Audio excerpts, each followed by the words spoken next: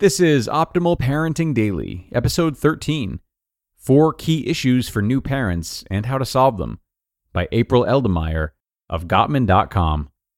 Hello, everybody. I am Greg Audino, and welcome back to the show that's all about parenting.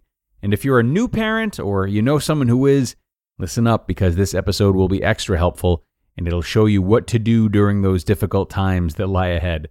So let's get right into it and start optimizing your life.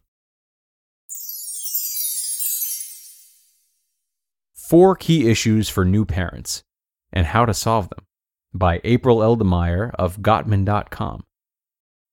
We all know that having a new baby presents unique challenges, and research shows that couples are more likely to feel dissatisfied with their relationship after a child is born. As much as expecting parents plan and prepare, there is still so much to learn about raising a child while keeping their relationship with their partner intact.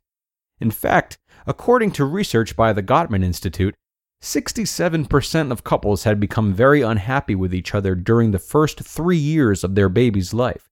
Only 33% remained content. As with any life transition, challenges are inevitable. It's natural to disagree with your partner on issues around parenting, finances, household chores, and marital expectations. But as overwhelming as that sounds, it is possible to reach a solution that everyone is happy with. Different parenting styles. Differences in parenting styles are a growing cause of concern in marriage, and issues can arise between couples even before they bring their new baby home if there is no established sense of unity and connectedness in place.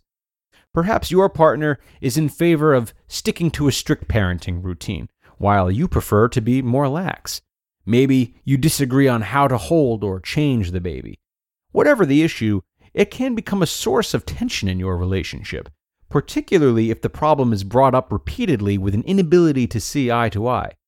Learning how to handle stress and conflict effectively in order to understand each other more clearly and reach compromise is essential. For example, through empathetic listening, you might realize that your partner wants to develop a routine so that everyone sleeps better. Once you understand their views and needs, you could compromise by creating a schedule that works for both of you. Communicating effectively is key, so be sure to schedule some time to discuss parenting. Incorporate a daily stress-reducing conversation and a weekly State of the Union meeting. Even just 10 minutes a day of quality FaceTime can drastically increase a couple's friendship and intimacy. When you and your partner disagree on parenting styles, it's a sign that you both feel strongly about what's best for the baby, which is not at all a bad thing. And couples counseling can help you focus on these positive intentions. Changes in intimacy. Research shows that fewer than 20% of couples return to sexual activity in the first month after childbirth, and many couples can face problems with physical exhaustion, low drive, and the competing demands of their new baby when they do decide to start having sex again. New moms struggle with hormonal shifts, body changes, recovering from childbirth, and issues like postpartum depression that can significantly reduce their desire for sex after birth. While intimacy is an important part of sustaining healthy relationships, it's really important to create a situation that both partners feel comfortable with. Start by discussing your expectations for physical touch, affection, and openly and honestly, with the understanding that you might both be coming from very different places, eagerly trying to bridge the gap. Practice a judgment-free zone without becoming defensive, and try not to take denied requests for sex and intimacy personally. Determine how best to say yes and how best to say no, so that you both feel understood and respected. Your partner trusts you enough to be vulnerable and wants a positive life, and it is a crucial time to respect that trust and vulnerability. And if you feel that you or your partner might take sexual rejection personally, talk about ways to indicate that you're not feeling up to it, that you both understand, and that won't be hurtful to either of you. Fair distribution of chores. It's easy for chores to pile up after a baby is born, and finding the right balance can be tricky, especially after both partners have life demands to deal with, like returning to work, running errands, trying to exercise, seeing family members, especially those who haven't yet met the baby, trying to find a few moments of personal downtime, and of course, taking care of the new baby.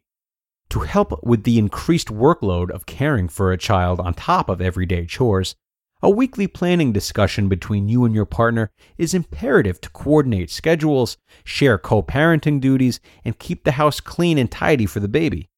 During this discussion, you might decide that if your partner cooks dinner, you'll do the dishes.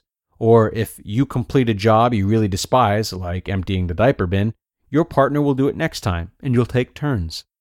Arguing about chores might seem minor, but disagreements can quickly escalate to become major sticking points, so it's best to tend to them on a weekly basis.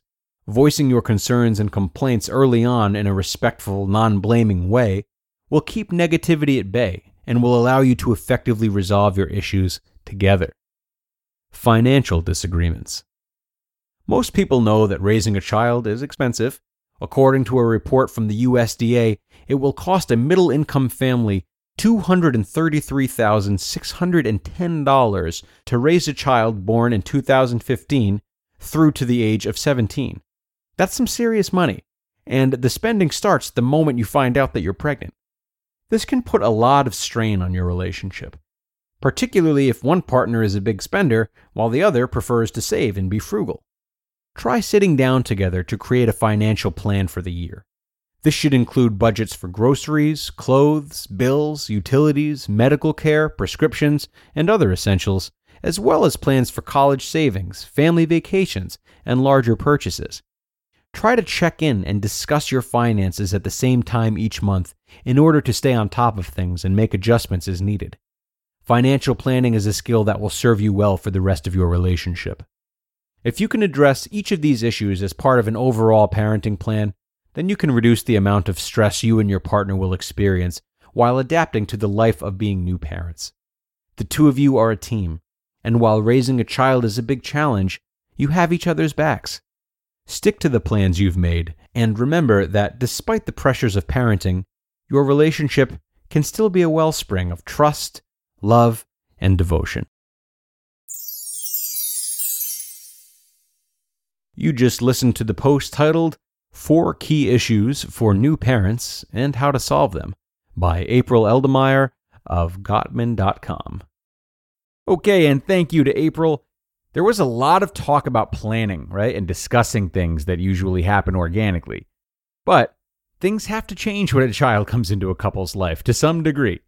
If some spontaneity needs to be sacrificed for a better relationship between you and your child and between you and your partner, you've got to roll with the punches and change with the times, which I think April has definitely shed some light on how to do gracefully. Okay, that'll do it for this one, everybody. Thanks so much for being here and for sharing this post if you know someone who could benefit from it. And I do hope to see you again in our next episode, episode 14, where I'll have a post for you from Kaylin Bruce of Freedom Sprout. That's where your optimal life awaits.